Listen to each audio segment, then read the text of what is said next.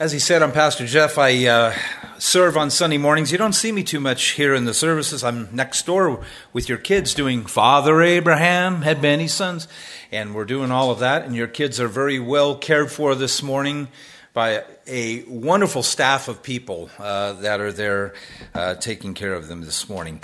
Pastor Dan and Kim, they're out of town this weekend. They're at a pastor's conference.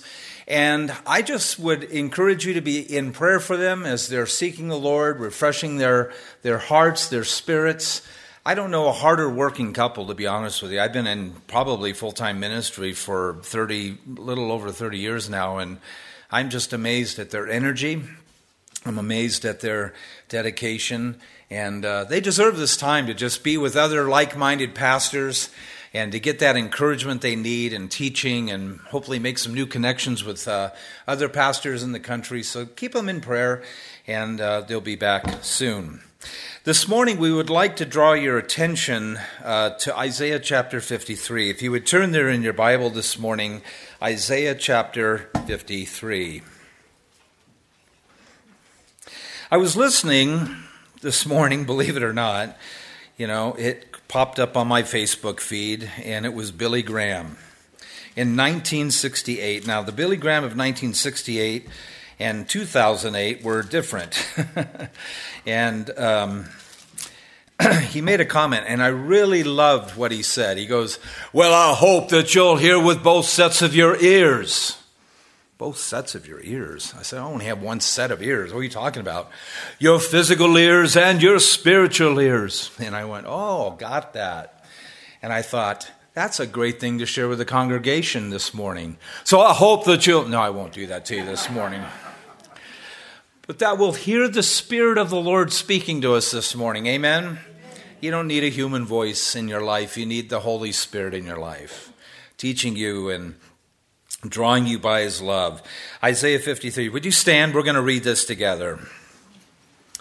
This scripture, written approximately 700 years before the life of our Lord Jesus Christ. Prophetic in every way, shape, and form. And as we're gathered together to observe the body and the blood of our Lord Jesus Christ, we want to discern this morning what it means. And so that's what we're going to do this morning. We're going to focus all of our attention upon our Lord this morning and what he went through for us. Isaiah 53. Who has believed our report? And to whom has the arm of the Lord been revealed? For he shall grow up before him as a tender plant, and as a root of dry ground. He has no form or comeliness, and when we see him, there is no beauty that we should desire him. He was despised and rejected by men, a man of sorrows and acquainted with grief. And we hid, as it were, our faces from him. He was despised, and we did not esteem him. Surely he has borne our griefs and carried our sorrows. Yet we esteemed him stricken, smitten by God, and afflicted. But he was wounded for our transgressions. He was bruised for our iniquities. The chastisement for our peace was upon him. And by his stripes we are healed. All we like sheep have gone astray, and we've turned every one to his own way. And the Lord has laid on him the iniquity of us all. He was oppressed, he was afflicted, yet he opened not his mouth. He was led as a lamb to the slaughter, as a sheep before its shearers is silent, so he opened not his mouth. He was taken from prison, from judgment, and who will declare his generation? For he was cut off from the land of the living. For the transgressions of my people he was stricken, and they made his grave with the wicked, but with the rich at his death, because he had done no violence, nor was any deceit in his mouth. Yet it pleased the Lord to bruise him. He has put him to grief. When you make his soul an offering for sin, he shall see his seed, he shall prolong his days, and the pleasure of the Lord shall prosper in his hand. He shall see the labor of his soul and be satisfied. By his knowledge my righteous servant shall justify many, for he shall bear their iniquities. Therefore, I will divide him a portion with the great, and he shall divide the spoil with the strong, because he poured out his soul unto death, and he was numbered with the transgressors. And he bore the sin of many, and made intercession for the transgressors. Lord, help us to go to Calvary today. Help us to visit the place where you gave your life for us. Help us to think deeply this morning, this very hour, Lord, that you would drive away any distractions, any cares of this world. Lord, that you would just clear our minds of any competing thought, and that your Holy Spirit, Lord, would speak into our lives. Individually, Lord, there are many needs represented in this room. I pray that you'd meet every need. I pray that your Spirit would just touch and heal and encourage and strengthen and build up those who are struggling this morning, those who might be discouraged in their faith, their marriage, their job. Lord, that we would take refuge under the shelter of your wings. So, Father, bless this time, we pray in Jesus' name. Amen. You may be seated. So that you this morning and I would just hear with our spiritual ears. I'm going to read Scripture to you this morning. You can even close your Bible at this time. If you want, you can leave it open. I encourage you not to take notes. I encourage you maybe just to close your eyes.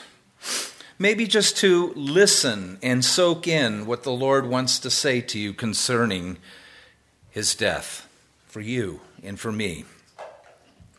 The Apostle Paul, in the early church after the resurrection of the Lord, he wrote a defining verse when it came to communion for the church. In 1 Corinthians 11:26, he said, "For I received from the Lord that which I delivered to you, that the Lord Jesus, on the same night in which he was betrayed, he took bread.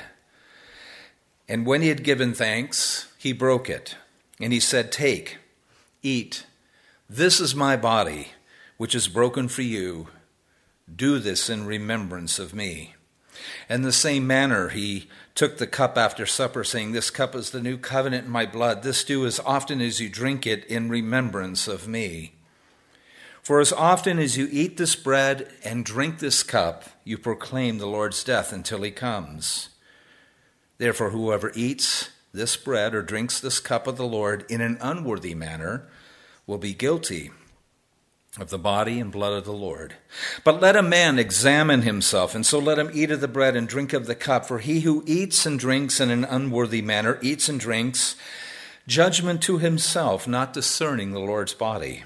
For this reason, many are weak and sick among you, and many sleep. But if we would judge ourselves, we will not be judged. But when we're judged, we are chastened by the Lord, that we may not be condemned with the world. Therefore, my brethren, when you come together to eat, wait for one another. But if anyone is hungry, let him eat at home, lest you come together for judgment. And the rest I will set in order when I come." The church then should have been called 1st and 2nd Californians instead of Corinthians. They were just a really kind of an interesting group, and it was a group of people who were eating in a non-discerning way the bread and the cup. Communion is one of the chief sacraments of the church. So is baptism. It's seen and practiced in the Gospels. Communion was, in the early church, was something that was observed every day. The church broke bread daily, and all of us should participate in communion. In fact, you fathers and husbands, I encourage you to serve communion to your family at home. Take some time and just remember the Lord. As often as you do it, you proclaim the Lord's death.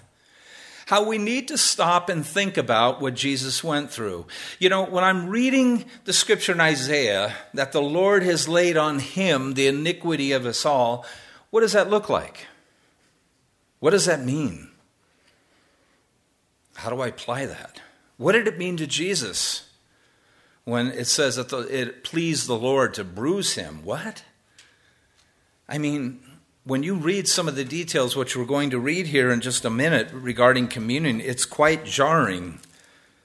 some of the things that our Lord went through on our behalf. The important thing is that you and I are able to discern, and that's what I would like to do this morning, which means to have a right understanding of what his death for each of us means. Here Paul, you didn't realize it when you heard it or read it in 1 Corinthians 11, but there's really a 3-point outline. The first thing is to remember back. Do this in remembrance of me. And then there's the look ahead in verse 26. You proclaim the Lord's death until he comes. So you and I are to proclaim his death. We're to proclaim his crucifixion, proclaim his suffering.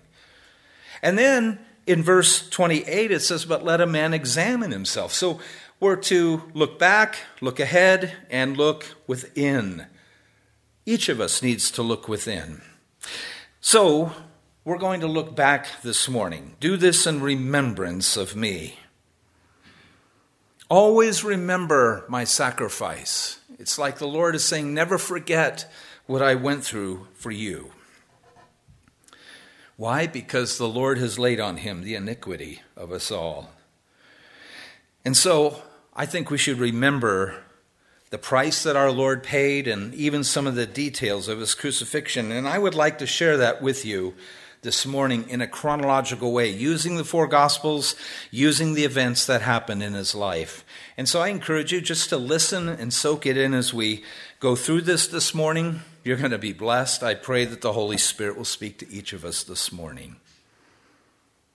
After the Last Supper in the upper room, which included a Passover communion meal with his disciples. In fact, it was the very first communion that the Lord served when he took the simple cup and the bread. We find Jesus and his disciples singing a hymn, and after that hymn, they made their way at night. This is after Judas had left the room. Jesus had identified him as the betrayer. Now you have the 11 remaining disciples. They make their way out the door of the upper room through the old city of Jerusalem, out the outer gate to the east, and then down a little slope through the Kidron Valley to the east, and up the other slope. At the beginning of the slope is a garden that's still there today, a place called the Garden of Gethsemane, a public garden. And the word Gethsemane means oil press. And here in this public garden, in Olive Tree Grove, Jesus is being pressed like the olives. His emotions are now beginning to build up within him. He understands this scripture that he shared his disciples in the upper room when he said that these things concerning me have an end. The moment is now upon him, the moment that he was born for. The very reason why God became a man and took on human flesh was to use that flesh to purchase and redeem and to finally pay for with his own blood and his own body the sins of the entire world, the iniquity of us all. And so now he's looking at the events that are going to take place beginning in the next few hours. They're going to build and build and build and build all the way until the noon hour. And so now he is under great stress. And it's here where he's beginning to sweat great drops of blood as he's praying. It's a condition called hematidrosis where the capillaries in your flesh are sweating blood. He's under that much stress because he sees and hears the taunts that are about to be thrown his way. And he knows that his beard is going to be plucked out. A crown of thorns will be placed upon him. He's going to be beaten. He's going to be scourged. He's going to be reviled. It's going to be the worst night of his life. So he's praying to the Father, and while he's praying, the other disciples can't keep up with him, and they end up falling asleep. And so the Lord is there in the garden alone, and he prays 3 times for this cup of suffering to pass over him. Father, if it be your will, let this cup pass over me, but nevertheless not my will, but your will be done. And it's there in that garden where the Lord commits himself to partake of that cup of suffering, his death. And so, after a while, there's a garrison of soldiers coming with their torches, led by the the disciple who betrayed him, Judas, and he brings a garrison or detachment of troops. Maybe upwards of 600 soldiers come to arrest Jesus.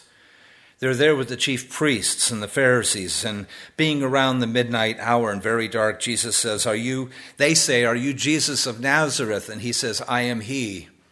And at the sound of his proclamation, everyone falls backward down onto the ground. And it's at this time that Jesus states that the scriptures might be fulfilled, and he leaves the garden willingly with the soldiers. The first stop is at the former high priest Ananias, who's the father-in-law of the acting high priest Caiaphas. And he's there, and they begin to mock and revile him and accuse him of blasphemy. He's then turned over to Caiaphas and the Sanhedrin, where all of the elders and scribes are gathered together as well, and they too begin to mock and to revile him. He's brutally interrogated, and the one thing on their mind this night is to kill this man who is threatening their ability to control the people and to make money off their temple sacrifices. It was quite an endeavor, and it's their wealth and it's their fear of this miracle man from Nazareth who was bucking the trend. They just have one thing in mind, and that is to put him to death. And that's the one thing that brings them all together. Even though they had their doctrinal differences, they all come together to eliminate Jesus. In that upper room beforehand, Peter was warned by the Lord that you're going to deny me before the rooster crows. 3 times you're going to deny me. Lord, I will never deny you. No way. I will go to the death for you. No, Peter. And so here's Peter now, following the events from behind. The great Peter, the loudmouth of the bunch, he finds himself languishing. And sure enough, he denies the Lord 3 times in front of those outside the courtyard of the high priest, where he was warming himself in the fire with the people. And so while denying his association with the Lord, he hears that rooster crow, and now these words ring in his ear and just bring him low. And now he begins to cry bitterly because he knows now that he has let down the Lord. He has betrayed the Lord. Meanwhile, inside, after a long night of interrogation and being charged with blasphemy, Jesus is now further mocked, and those presiding over him are this kangaroo court. They've already decided that the verdict is death. You're going to die at our hands. We want you dead.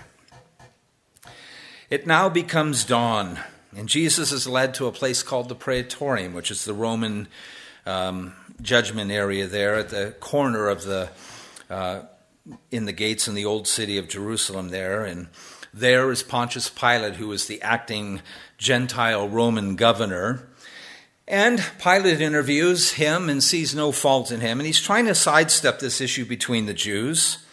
And he decides to offer the release of Jesus, as was the Passover custom at that time. I want to pause there and just remind you that it is Passover. Jerusalem is overrun with probably anywhere from 1 to 3 million pilgrims for Passover. Imagine Mountain Home having 1 million people inside of it. Could you imagine that? If you own a local business, that's a heyday for you, man, but imagine what that would be like. So, there's a tension there in the city because of this. And so Pilate tries to sidestep it, and the Passover custom is to release a prisoner. And so he offers up this violent criminal named Barabbas. But instead, the people want Jesus. And so Pilate, now knowing that King Herod was in Jerusalem at this time, he sends Jesus to be interrogated by King Herod and his officers. And after being further mocked and reviled by Herod, he is clothed in a gorgeous robe by Herod that is purple. And Pilate declares that he and Herod both do not see the need for Jesus to die. Again, trying to appease the people, Pilate has Jesus scourged with a cat of 9 tails. a much feared torture device with a wooden handle with these long strands. And at the end of these strands is glass and bone in metal. And just like tearing, like fishing hooks, it was designed to grab and to pull and to just tear pieces of skin. And here the Lord is going to endure. He was judged to have 40, but they gave him 39, saving the last for mercy. Go figure that. But imagine the torment, imagine the pain of having to endure 39 times all over your body. And so the Lord is now bleeding profusely in the courtyard of the Praetorium. His body is now beginning to go into a state of shock. He's been up all night. His worsened mental condition is getting worse, and now the Lord is just experiencing a symphony of pain throughout his body. And with that comes his heart that is beating like crazy, and he's under great stress. In fact, many people don't even survive that type of flogging. It's interesting to me that 750 years before that, the prophet Isaiah wrote these words about this very moment. He wrote, "I gave my back to those who struck me, and my cheeks to those who plucked out my beard. I did not hide my face from shame and spitting." From the scriptures, this is what the Lord endured. He was fulfilling scripture in the midst of his own death.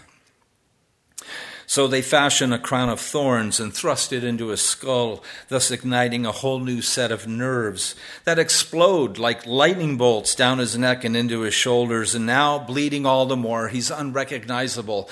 And now Pilate takes him and he brings him out and parades him in front of everybody. And he says, "Behold the man! Look what I've done for you. I brought him to death's door for you. I've punished him just like you wanted me to."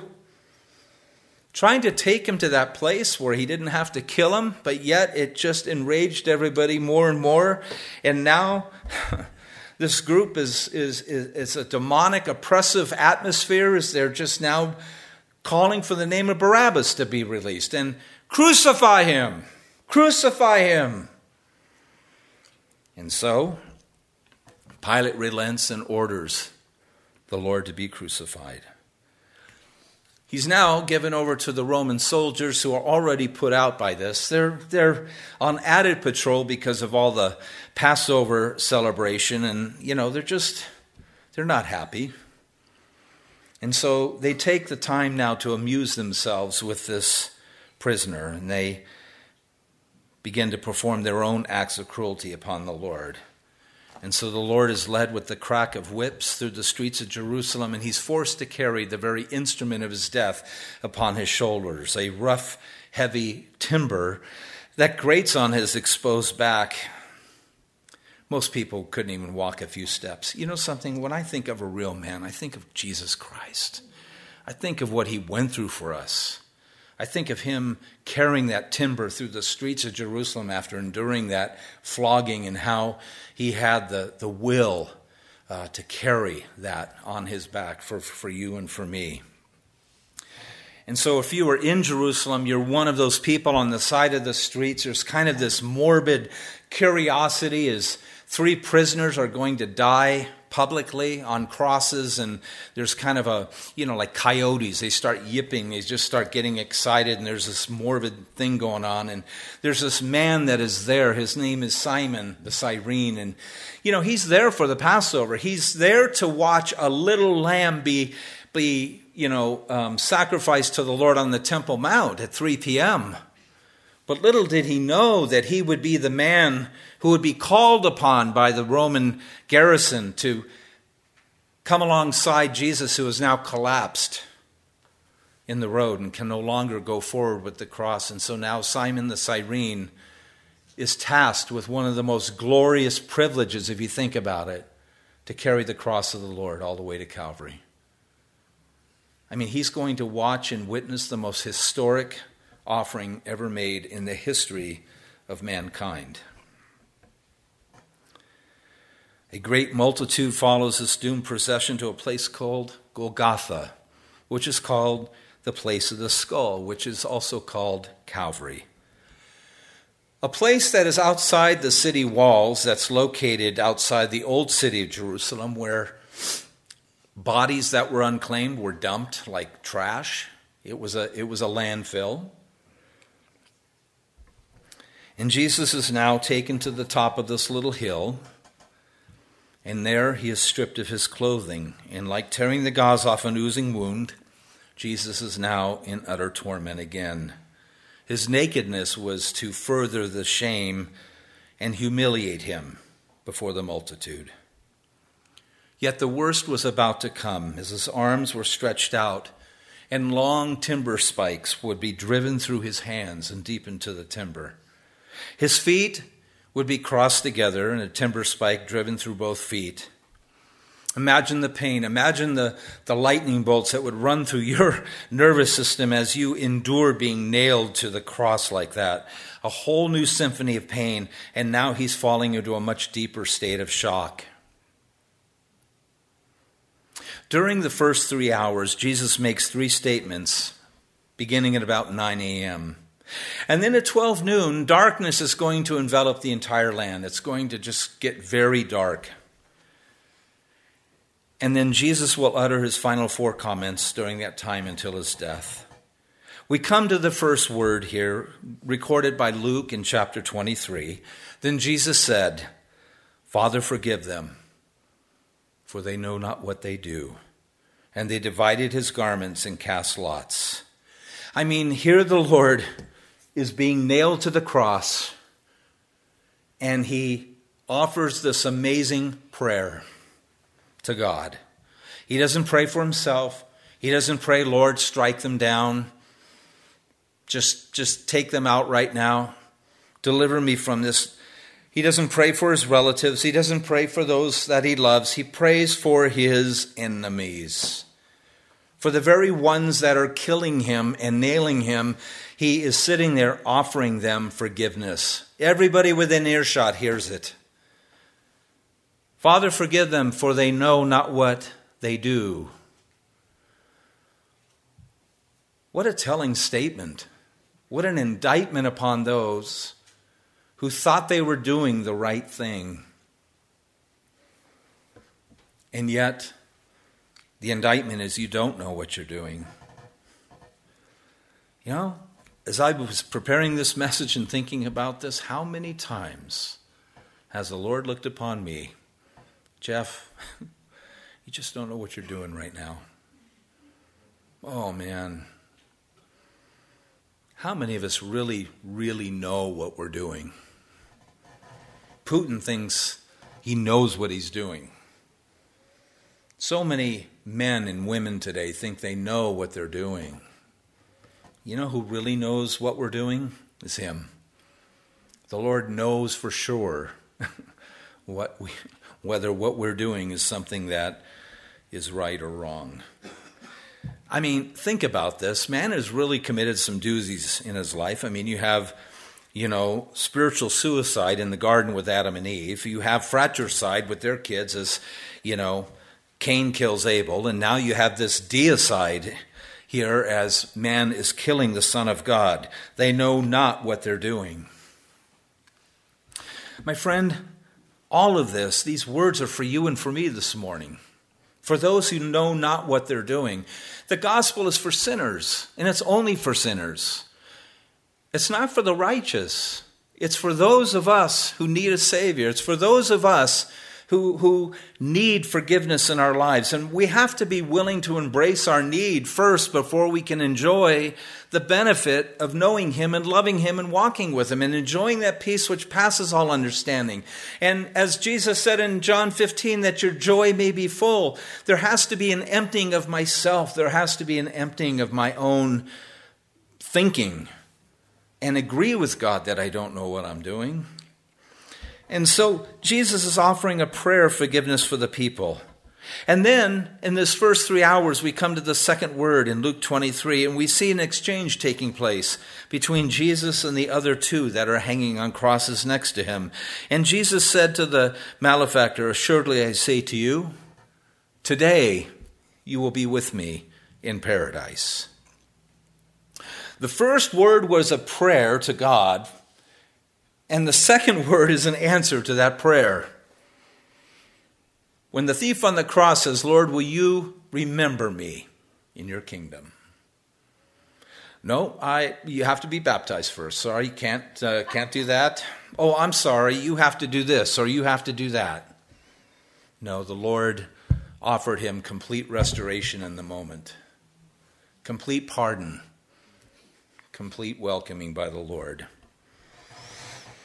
How did this guy change his tune? How is he first taunting the Lord with the other guy, and now he changes his tune, and now he believes that Jesus is sufficient for his sin? Well, first of all, he had nothing to live for, and now he has nothing to lose. I mean, it's a natural thing. It's your last chance. And Jesus said, today you'll be with me in paradise. I mean, I don't think it's a coincidence that Jesus is in the middle of the two. They both could read the sign on his cross. This is the King of the Jews. No doubt Jesus' calm demeanor, and maybe this guy saw him heal the blind. Maybe he saw him ride in on that donkey into Jerusalem. Maybe he witnessed something very different about the Lord. But nonetheless, Jesus was his last hope in all of eternity. Isaiah the prophet had a similar experience when, in his vision of the Lord, he saw the Lord high and lifted up, and yet he declared, woe is me, for I am a man of unclean lips. We're all men and women of unclean lips. You know what? Being in the presence of God will reduce you to that place. And so being in the backdrop of Jesus' presence, this man knew who he really was. I mean, if I compare myself to some of you, and you compare yourself to me, we look pretty good. But that's not the issue. The issue is, how do we look when we compare ourselves to Christ? That's the issue for us. People say that you should pray for, others first. It's selfish. No, you can't pray for others unless you've learned to pray this one prayer. Lord, have mercy on me, a sinner. That is the prayer that God will always, always answer every single time. Lord, save me. Lord, have mercy on me. And so Jesus gave the thief assurance, this day you'll be with me in paradise. The assurance of his salvation, the restoration of fellowship, a home you're going to receive. Jesus was comforting his disciples in that upper room, and he said, you believe in God, believe also in me. That in my Father's house are many mansions. If it were not so, I would have told you, I go to prepare a place for you. And the way I go, and Thomas said, Lord, we don't know where you're going. How can we know the way? And Jesus said, I'm the way, the truth, and the life. No man can come to the Father except through me. But he was reassuring to them. No stopovers, no purgatory, no temporary sleep. Paul said to be absent from the body is to be present with the Lord. We now come to the third word in John 19, and we see now the Lord speaking from the cross, and now there stood by the cross of Jesus his mother and his mother's sister, Mary, the wife of Clopas, and Mary Magdalene. And when Jesus therefore saw his mother and the disciple whom he loved standing by, which is John who's writing this, he said to his mother, Woman, behold your son. And then he said to the disciple, Behold your mother. And from that hour the disciple took her to his own home. Jesus' attention is now upon that human instrument that carried him for 9 months in the womb, Mary, the one who was chosen by God to bring forth the Savior of the world, the one who would bring salvation to all of mankind. And here Jesus is doing the duty of the one closest to him. He's speaking to 2 of the most beloved people in his very life. Even in the act of redeeming the world, he's not sidetracked from taking care of his own mother. Jesus knew that Mary would have a sympathetic home with John, and she would be well taken care of in her time of grieving and loss.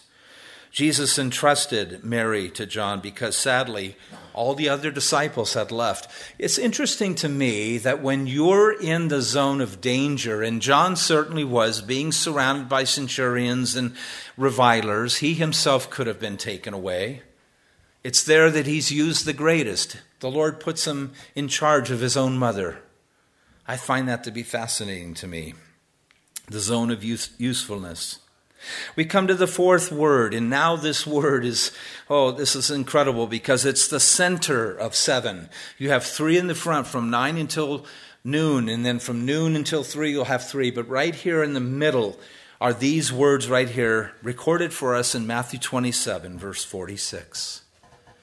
And about the 9th hour, Jesus cried out with a loud voice, saying, Eli, Eli, lama sabachthani?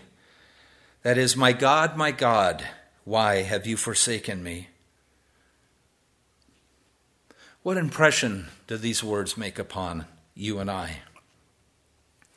I mean, the jeers have been ringing in Jesus' mind for the last several hours. He saved others, but he himself, he can't save.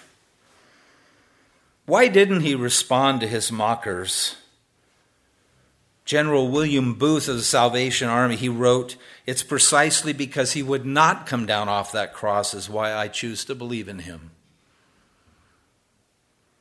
There's a change in the atmosphere now. Darkness is now covering the land. This is the halfway point of his crucifixion. And now the scene changes from grace. Jesus has prayed for his enemies. He's restored a malefactor. He's prayed for his mother. And now the atmosphere goes from grace to judgment. And it's interesting to me, too, that darkness covered the land of Egypt during that Passover for 3 whole hours as well. And the darkness also during the day was a miracle because this is the time of the full moon. This is when Passover was always celebrated. It's as if all of nature is grieving with the Lord in his death. And I ask myself, and I think we need to ask ourselves, why did he utter this cry? My God, why have you forsaken me?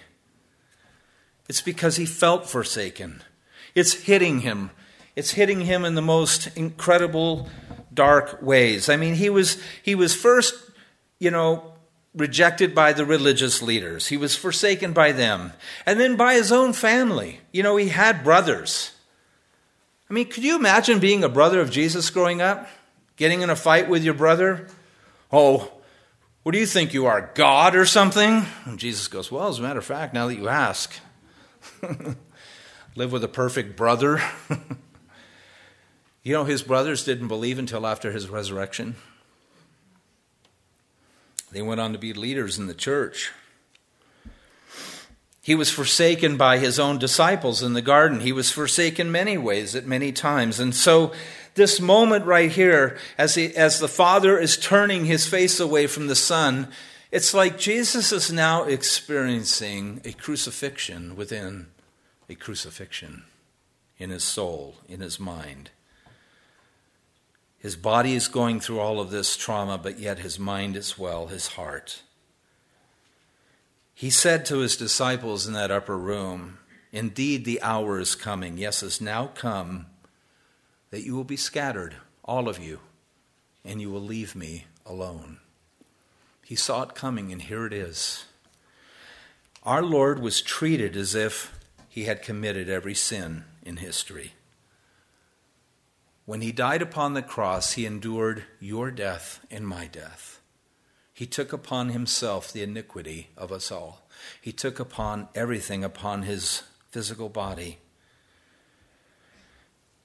In the book of Leviticus, in 17:11, it says that without the shedding of blood, there is no remission of sins. And so at that time, you would take your oxen, your sheep, your dove, and you would take it to the high priest, and the priest would lay his hand on that animal, and you would lay your hand on that animal, and the priest would slit its throat, and there was a transference of your sin upon that animal, and that animal would pay the price of your sin. That was called atonement, which is a temporary looking past. It was kind of an allowance until this moment came. This is what John calls propitiation, the final payment of man's sin, past, present, and future. All of those sins that were committed in the past and were atoned for are now paid for in full. That was like a layaway plan in a sense. And now the Lord is paying for the world's sin. And this is the first time in the history of the triunity that Jesus was separated from his Father. How we need to think and consider the fact that Jesus was God in the flesh. The God-man took on human skin and flesh and became one of us for the very purpose of using that flesh to purchase our sins, to buy our sins, to suffer physically, and to give himself for us. So he felt every whip. He felt every timber spike. He felt every jeer. He felt every punch. He felt all of it. And that can have the worst effect even on the strongest. I mean, it says in 1 Corinthians 5 that he who knew no sin, he became sin for us, that we might be the righteousness of God through Christ. And so here the Lord was wounded for our transgressions and bruised for our iniquities, and the chastisement of our peace was upon him. And what does he do? Praise. In the form of a question, nonetheless, but he prays, my God, my God. As long as you and I can claim God is with us, you'll never be alone. My friend, one of the tactics of the enemy is to drive a sheep right off the course, out of the herd, right out there, and get you discouraged. You might be a husband, a father, a mother, and you are deeply discouraged. I know there's some in this room this morning who are despairing even of life, that are even to the point of where maybe it hurts so much I don't want to live anymore. The Lord is with you. He cares about you. He will never leave you nor forsake you. He knows what it's like. And he will hold you, and he will restore you, and he'll put you on your feet again. Just trust him. Amen? So as long as you and I can claim God as our very own, we'll never be totally desolate. The fifth word in John 19:28 says, after this, knowing that all things were now accomplished, that the scripture might be fulfilled, he said, I thirst. So now the most important work has been done. He denied the gall at the beginning, the medicated wine that would put him out of his senses. He wanted to be in his right mind, so he denied it. And now his tongue is just cleaving to his mouth. All of his body fluids are just exhausted. His heart is just racing right now. And you know, most of us wouldn't ask for a drink of water or something from our executioners, you know, but he does. He humbles himself to do that. And so he continues on in his crucifixion. The end is very near for him. Crucifixion is not dying of pain. It's not dying from a loss of blood. Crucifixion is about dying of slow suffocation. It's hanging. It's the weight of your body crushing your lungs to where you can't breathe anymore. And most times it takes days to die that way. But the Lord, you have to remember, has been whipped 39 times. And he's been brutally violated. And he's already at the end pretty much. But it's about hanging there and about pushing up to get a breath and then hanging back down to rest. And then having to breathe again. It's suffocation. That's what it is. And the body now is saying stop. Many on the cross will, hang there for days, but Jesus will only hang there for 6 hours. And now the sixth word in John 19. So when Jesus had received the sour wine, he said, it is finished. And bowing his head, he gave up his spirit. It is finished. The greatest sermon that has ever been preached. The greatest sermon. It is finished. What does the word finished mean? It means the following. To make an end of means it is paid, it is performed, it is accomplished. Well, what was made an end of? Our sins and all the guilt and shame that accompanies those sins.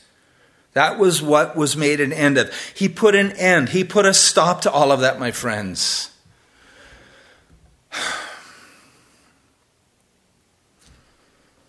The Father says that I've taken your sin and I've cast your sin out into the deepest parts of the ocean, and they can never be retrieved again. That's what he's done with your sin. The psalmist writes in Psalm 103, as far as the east is from the west, so he has what? Removed our sins or cast our sins from us. My friends, I know where the North Pole is. It's that way. And I know where the South Pole is. It's that way. But have you ever been to the East Pole? Or the West Pole? Infinite. He has cast our sins infinitely away from us forever. And the Bible declares that he has no remembrance of those sins anymore. Lord, I can't get over this. Do you remember? Nope. But Lord, what about that time in my marriage? Nope. Don't go there, Jeff. But do you remember? No, I don't remember. I freed you from that. I made an end of those things. When you and I can't forgive ourselves of our sins, what happens? We put a libel on his character. What he did was sufficient for us. What he did, he made an end of. It's gone. There was a woman who wanted to partake of communion in front of Charles Spurgeon. She refused, and he came up to her and he said, "Why won't you partake?" And she said, "Because I'm so sinful." He goes, "Woman, it's for sinners. Eat it. It's for you." And so he paid the debt of my wrong actions and the guilt. And he forgave me so I might forgive myself. What was paid? Well, the price of redemption. What was performed? The righteous requirements of the law. Without the shedding of blood, there is no remission of sins. What was accomplished? All that the Father had given him to do. Jesus said, "The works which the Father has given me to finish, the same works I do. I have glorified you, Father, on the earth. I finished what you gave me to do." While Jesus was upon the cross, we learn a very important truth here, that no one took his life. He gave his life and his spirit to the Father. Hebrews 9 says, "But Christ came as high priest of the good things to come, and with a more and greater and perfect tabernacle, not made with hands, that is, not of this creation, and not with the blood of bulls and goats and calves, but with his own blood he entered the most holy place, once and for all, having obtained eternal redemption. And for this reason he is the mediator of the new covenant, by means of death for the redemption of us who transgress under the first covenant, that those who are called may receive the promise of the eternal inheritance. Therefore, Jesus is also able to save to the uttermost those who come to God through him, since he always lives to make intercession for them." That day when Jesus died, he made intercession for me. He interceded. And now he's seated at the right hand of God the Father, and it's there where he lives to make intercession for you, each of you, for you, and for you, my brother, and for you, my sister, and for you, each of us individually. He intercedes and he prays to the Father on our behalf, and he's always there. That's what his goal, his purpose, his end game, that's what he lives to do, because that's what he's all about. Why? Because he loves us. May the Spirit of God touch your heart that you would receive this and know this, that God is for you and not against you. He has an eternal heartache for you. So we have to personally settle the issue. He came to seek and save that which was lost. He also said, "I've come to give life, and that more abundantly." The crucifixion is all about the heart of God towards us. The seventh word in Luke chapter 23 says, "And when Jesus cried out with a loud voice, he said, 'Father, into your hands I commit my spirit.' And having said this, he breathed his last." Here the Lord is quoting from Psalm 31, the very first verse. You know something? Everything that Jesus did was from the Scriptures. The surrounding Jews and soldiers now sought Pilate that they would be able to break the legs of the prisoners that were on the cross, because they had to hasten their deaths because Passover was coming. Their bodies had to be taken down. They had to be dead. They had to be buried by 6 p.m. So time was running out. And so they took what was like a big giant maul or an iron pipe, and they would go up to the individual cross and literally splinter the legs of the men hanging there. Because now it's just dead weight. You can't lift to get a breath, and you would die a lot sooner. When they came to Christ, he was already expired. Again, a fulfillment of prophecy all the way almost 1,000 years before in the book of Psalm, chapter 34, "A bone of his shall not be broken." In Leviticus, way back when in the Old Testament, in the time of Moses, "You shall not offer the Lord that which is bruised or crushed or broken or cut, neither shall you make any offering in your land." Any offering you would make physically had to be perfect, and that's why Jesus Christ died for us. His blood was sinless. He didn't have an earthly father to taint his blood. He was conceived of the Holy Spirit. He was perfect in every way. He was the only one mathematically who could pay for your sins and my sins. But one of the soldiers with a spear pierced the side of Jesus, and forthwith came out blood and water. It was to guarantee his death, but with it came water and blood, which means that he died of a ruptured heart, a broken heart. And so, the blood of Jesus poured out for us. Another fulfillment of Scripture in Zechariah that says, "And they shall look on him whom they pierced." I'd like Greg to come up at this time, and he's going to lead us in a time of worship. And we're going to partake of communion, and we're going to do it a little differently. I'm not going to ask you to stand right now. You can be seated, but you husbands, stand for your wife and come and take the elements back and serve your wife this morning and pray with your wife at your seat. We're not going to take of the elements together. I'd like you just to take the next song or two and partake of communion at your own pace before the Lord. Maybe you're a single person here and you have a friend in the room. Seek out that friend and pray together and just thank the Lord together for what he's done. Because 2,000 years ago, these events happened. The Lord shed his blood. And when he shed his blood, he had you in mind, he had me in mind. And it was like no other day in history. It was a day when the veil was torn from top to bottom. It was a day when the tombs of the saints were opened and they roamed the streets of Jerusalem. And it was an also day when the Roman centurion was there at the death of Jesus, and he said these words, "Truly this was the Son of God." So let's thank him. Amen? So go ahead and partake together and just rest in his work and just commit yourself to him even right now as we just wait upon the Lord. Enjoy the music, listen to the words, and let's thank the Lord together.